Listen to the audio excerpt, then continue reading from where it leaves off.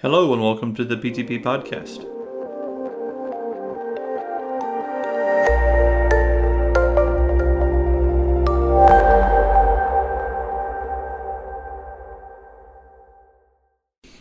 One of the highlights of PTP each year is the Sunday morning worship service. Worshiping with over 3,000 Christians is a unique experience, and we hope that you will make plans to join us next year. Remember, Polishing the Pulpit is August 16 through 22 of 2019, and even if you can only come for just the weekend, you'll be glad you made the trip. You can learn more at polishingthepulpit.com. Today's lesson is a Sunday morning sermon taught by Brother Dan Winkler in 2017, where he asks the question, "Didn't Mary have cheaper perfume?" As we are in the middle of the gift-giving season, let's all take a moment and reflect upon what we give back to God. Not just with our money, but also with our time. Do we give Him our best, or does He get what's left? Let's listen.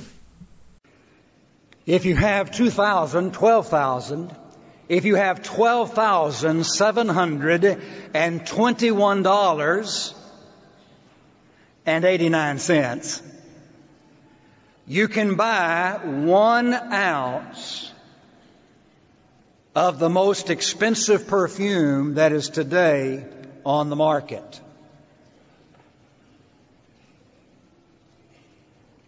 But that extravagance literally pales next to the passage that we are about to read. I invite you to turn with me to Mark chapter 14, and let's read together verses 1 through 9. Mark 14, verses 1 through 9. After 2 days, it was the Passover and the feast of unleavened bread. And the chief priests and the scribes sought how they might take him, that is Jesus, by trickery, and put him to death. But they said, not during the feast, lest there be an uproar of the people. And being in Bethany, at the house of Simon the leper, as he sat at the table, a woman came having an alabaster flask of very costly oil of spikenard. Then she brought the flask and broke it on his head. But there were some who were indignant among themselves and said, "Why was this fragrant oil wasted? For it might have been sold for more than 300 denarii and given to the poor." And they criticized. They criticized her sharply. But Jesus said, "Let her alone. Why do you trouble her? She's done a good work for me. For you have the poor with you always, and when you wish you may do them good, but me you do not have always. She's done what she could. She has come beforehand to anoint my body for burial. Assuredly, I say to you, wherever this gospel is preached in the whole world, what this woman has done will also be told as a memorial to her." In this reading, we find ourselves in the last week of Jesus' life. That which we often call the Passion of Christ. But even further in this reading, we not only find ourselves in the Passion of Christ, we find ourselves observing the action of someone who had a passion for Christ. I ask you this morning, do you have a passion for Christ? As we contemplate our assignment, didn't Mary have cheaper perfume? I would like for us to do 2 things. First of all, I would like for us to direct our attention right back to these 9 verses and consider an explanation of the text. And then, having done so, in the second place, I would like for us to branch our thoughts away and engage in an evaluation from the text.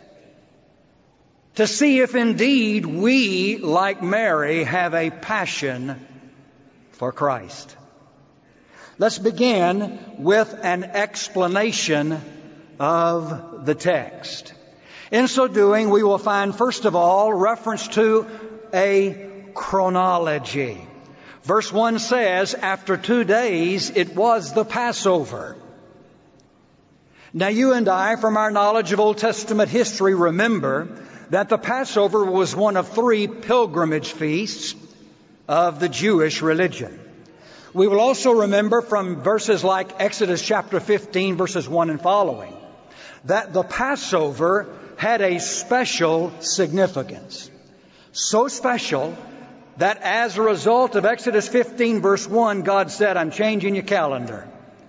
From now on, the first day of the first month is the Passover. And so their whole calendar changed because of the Passover. Not only did it have special significance, it had an historical significance. You remember the Passover was instituted to help Jews remember the passing over of the death angel who went throughout the land of Egypt, taking the lives of all the firstborn who were not inside a house marked by blood. It also had an agricultural significance in that this was a time for the ingathering of the barley harvest. So that's where we are in the calendar year as far as the Jews' calendar is concerned, the first month of their year. Our passage says we're at 2 days before the Passover feast and the days subsequent called the days of unleavened bread. Now it's at this particular time that the Sanhedrin behind closed doors began to plot for the execution of our Lord. And as you continue to read verses 1 and 2, you'll find that they decided they would engage in their plot, but not until after the Passover feast, because there were so many people. As we contemplate the chronology, verse 3 goes on to say, and being in Bethany. Now Bethany was a sleeper town some 2 miles from what we would think of as downtown Jerusalem. It would be, say, the distance between Sevierville, Tennessee and Pigeon Forge, Tennessee. So indeed Jesus is close by the capital and the religious and civil capital of the Jews, Jerusalem. John tells me that Jesus made his way to Bethany not just 2 days before the Passover, but rather 6 days before the Passover feast. Perhaps that's because of what we're experiencing here just a few days before the eclipse, with traffic being all that it is, people trying to get the place they want to get to observe the eclipse. You see, when it came to the Passover, we were told that the 50,000 residents of Jerusalem literally exploded to 250,000. And so Jesus makes his way many days prior, and he finds himself 2 miles away in the city of Bethany. But now as we continue to engage in our explanation of the text, we find reference to a celebration. For verse 3 continues, being in Bethany at the house of Simon the leper. As he sat at the table, a woman came. Now when I take Mark chapter 14 and place it alongside what I read in Matthew 26 and John chapter 12, I see the picture began to fill out some. First of all, Jesus is at the house of Simon the leper, and John tells me they prepared a supper for him. This is a dinner that has been made in honor of Jesus. This is, as we would say, an honor to whom honor is due occasion. He is in the house, our passage says, of Simon the leper. Do not miss a reference to the definite article, the leper. It's of interest to me that this man named Simon is known because of his illness. And isn't it true that chronic illness can somewhat consume our identity? Oh, she's the one that has. Oh, he's the one that struggles with. And so it is with Simon, who was known as the one with leprosy. But hold on a minute. This passage tells us that Jesus is engaged socially with Simon the leper. If I remember the Old Testament book of Leviticus, when an individual had leprosy, the individual had to rip up their clothes.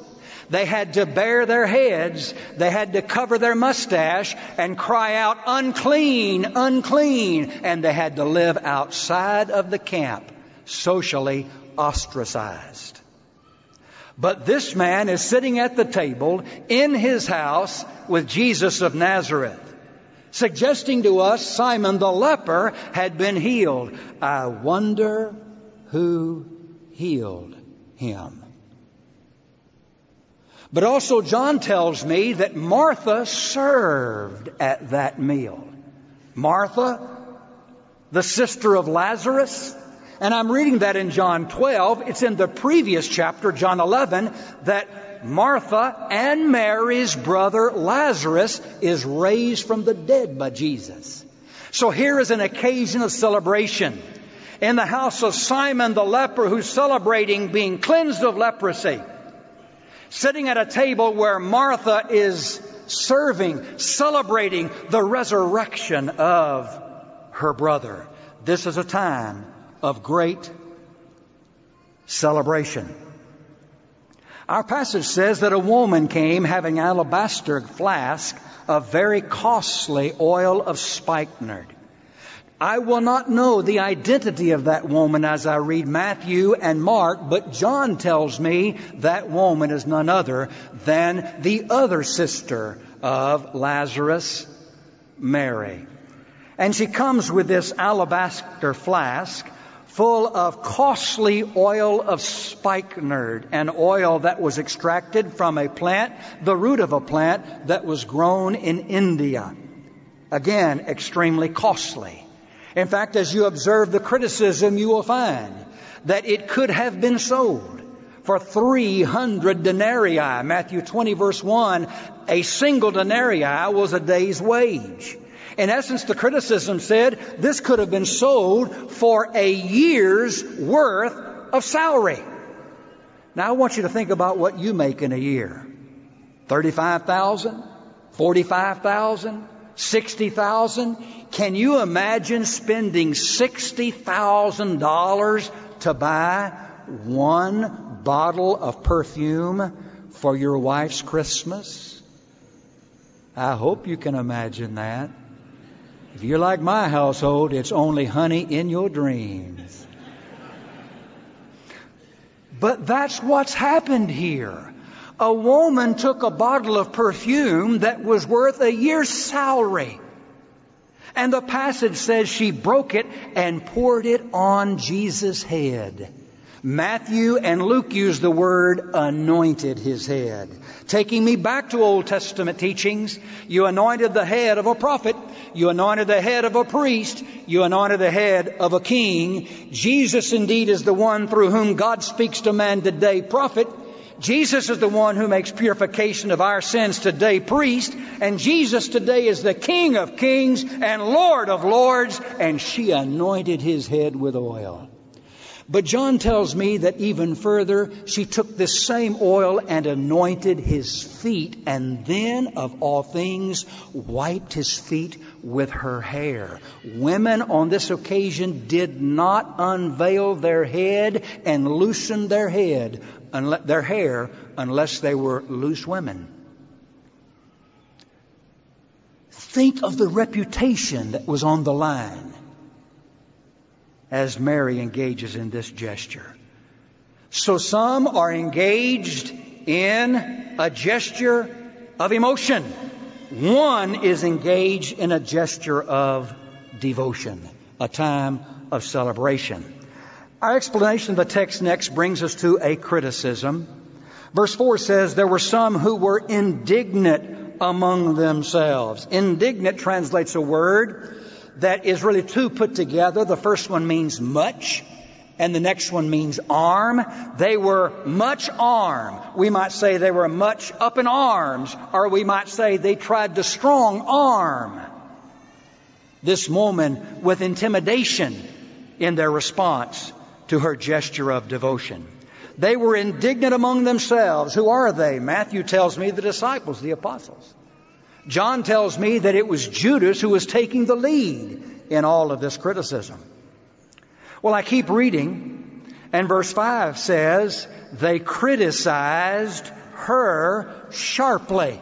The word translated criticized sharply literally means to snort like a horse toward her. Couldn't this have been sold for a year's salary and used for the poor? And thus, the criticism. Well, last of all, our explanation of the passage takes us to the commendation of Jesus for Mary. His commendation is twofold. First of all, He protected her. He said, let her alone. The word that is translated theomy is actually the same root term that is translated remission or forgiveness. It means to liberate. It means to free. Jesus is saying, free her from the entanglement of your criticism.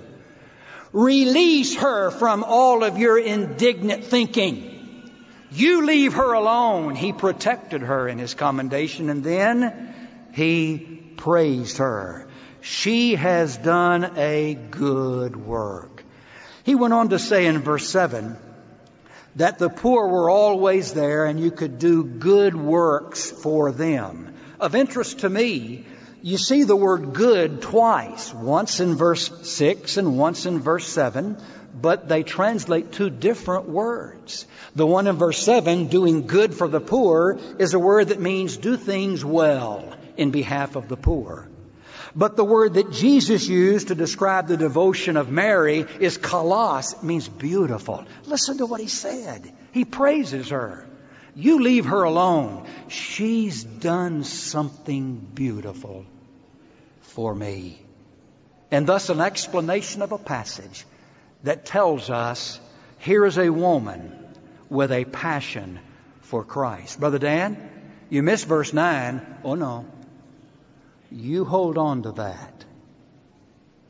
But as for now, let's shift gears and reason from beyond our text in an application of the same. Let's make an evaluation of ourselves. Actually, there are three different kinds of people that are found in our passage. You have the expressive, Simon, Martha, celebrating their appreciation for Christ. You have the excessive, Mary, with extreme devotion and sacrifice. And then you have the expulsive, Judas and the apostles, criticizing her for her gesture. Today, you fall into one of those three categories. Which? For the next few minutes, I would like for us to think, I would like to address 4 groups of people and ask us to put a finger on the pulse of our passion for Christ. I would like to begin to speak by speaking to the church as a whole, the brotherhood, our fellowship, the kingdom. You tell me that the church of my Lord is not a denomination. And I believe that with all of my heart.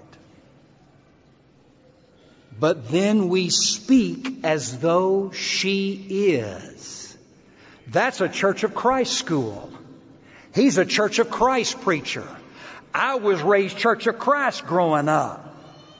And I wonder if the culture of the time and Christendom at large has not encouraged us to make do with a cheaper perfume. 1 Peter chapter 2 verses 9 and 10, you're an elect race.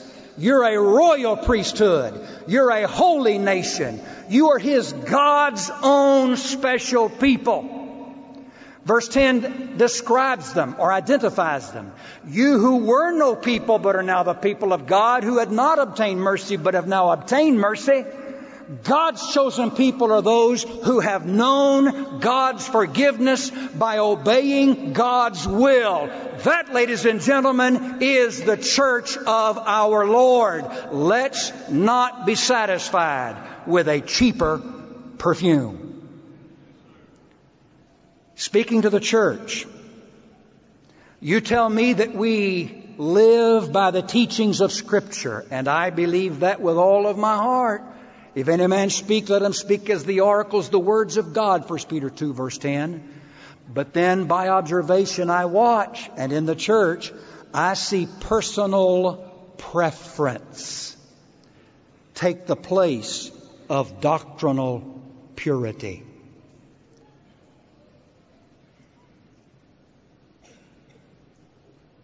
Well, what do you think instead of what he thinks?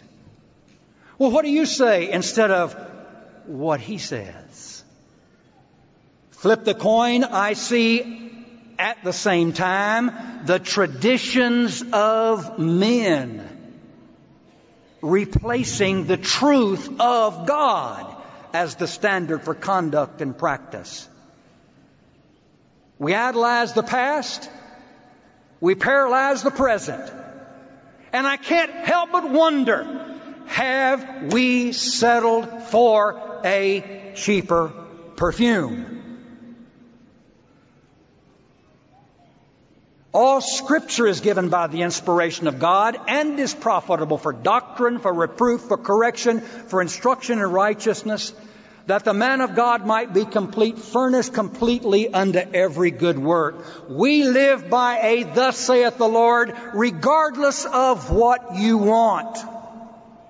We live by a thus saith the Lord regardless of what you have done or are used to. It is what God says that counts, or it is a cheaper perfume. Speaking to the church, we hear about the alt-right in politics and the alt-left. Have you heard those words lately? Aren't you glad we don't have a problem like that in the church? We have the alt-right in the church, or rather the alt-left in the church, that criticize others, that won't goose step to their loosening where God has not loosened, living without restraint. At the same time, we have those to the alt-right that are ostracizing others in the church because they are binding where God is not bound when they constantly say you can't. I know we are to be a people of balance, but I wonder if we have forgotten the words of Ezekiel chapter 37, which says, be not over much righteous. Be not over much righteous. Ecclesiastes 7, I should say. Verse 16. Nor be overly wise. Why should you destroy yourselves? Alt-right, listen. Do not be overly wicked, nor be foolish. Why should you die before your time? Alt-left, listen. It's in that passage where extremism among God's people are directly attached to death and destruction. You tell me to be balanced, and then we find ourselves literally splitting and splintering over all sorts of things. Worship formats, Bible translations, the working of the Holy Spirit, the buildings that we build, what we can do inside those buildings that we build. Have we settled for a cheaper perfume? Where, ladies and gentlemen, is the passion for Jesus the Christ? Let me speak for a few minutes to congregations of the church. When a missionary comes to the elders or to the mission committee, and the missionary literally begs for money so that he can take his family to a place we don't want to go, and he's turned down because of budget restraints and building projects, have we settled for a cheaper perfume? The Bible still says, go into all the world and preach the gospel. Congregations, you tell me that our preachers aren't to be called pastor, but then we turn them into office managers. We turn them into professionals that are equivalent to hospice caregivers without the credentials. We turn them into a cross between a Fuller Brush salesman and an Avon lady that go house to house trying to get people committed to Jesus the Christ. When the Bible says preach the Word, individuals who are striving to preach the Word are not pastors, but we've turned them into pastors, and come Sunday morning, they don't have anything to say because they haven't had the time, because they're trying to live up to our expectations. I'm here to tell you, we've settled on a cheaper perfume. Elders in the church, congregations of the church, there are elders that don't even know the names of members in their flock. They have no idea as to the crises that are going on in the families that they're supposed to be overseeing. They never evangelize, teach Bible classes, but they'll meet on occasion, if not regularly, in a small little room and make decisions that few understand and even less know. Have we settled on a cheaper perfume? Boy, I'm reminded of what I read in Ezekiel 34. Such and such took place because there was no shepherd. You tell me that an eldership are the shepherds, then start acting like shepherds. I would like for us to think a little bit about couples or parents. When courtship is bliss and marriage is blister. Been there?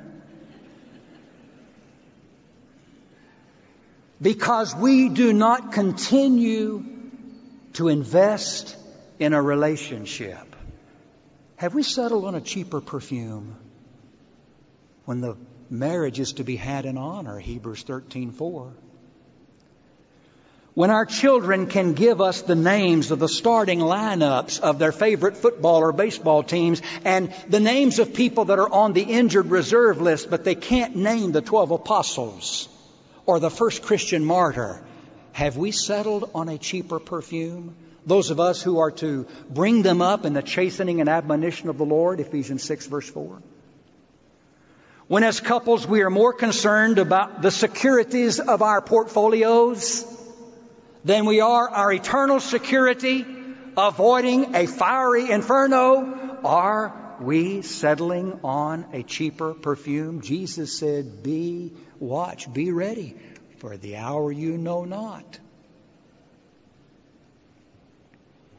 Matthew 22:44. I'd like to close by speaking to each of us as individual Christians. When we live in palaces with well-groomed yards and flower beds, but we go on Sunday morning to a church building that has wallpaper peeling off and paint chipping, and a yard that looks like it hasn't been mowed for 2.5 weeks, and flower beds that look like it would be a great place for a family of deer to bed down at night, have we settled on a cheaper perfume? when we are to be the salt of the earth and the light of the world to the glory of God, our Heavenly Father? As individual Christians, we read Popular Mechanics, Sports Illustrated, not the swimsuit edition, McCall's, National Geographic. But nowhere in the house will you find a copy of the Gospel Advocate, Christian Woman, Discovery for Children, Spiritual Sword. Have we settled on a cheaper perfume, those of us who are to grow in the grace and knowledge of our Lord and Savior? 2 Peter 3, verse 18. Those of us who are to hunger and thirst after righteousness. When we refer our friends to an insurance agent, a doctor, a banker, but we will not tell that friend about Jesus Christ who can give them eternal salvation. Have we settled on a cheaper perfume?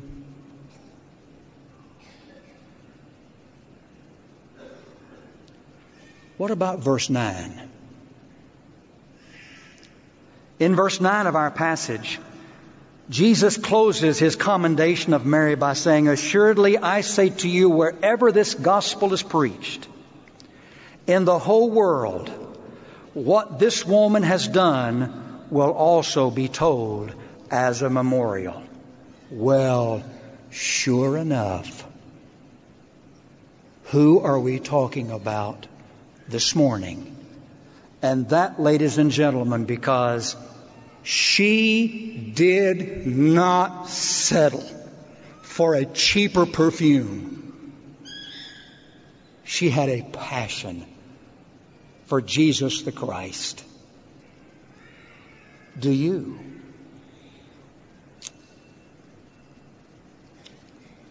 Hopefully, people can think of your name and say, he or she is a beautiful thing for God. If not, maybe His invitation at this moment needs to be yours as we stand together and sing. Thank you for listening. We would appreciate it if you would share this podcast with your friends and leave us a review on Apple iTunes or Google Play. For more PTP information, visit polishingthepulpit.com or search for Polishing the Pulpit on Facebook.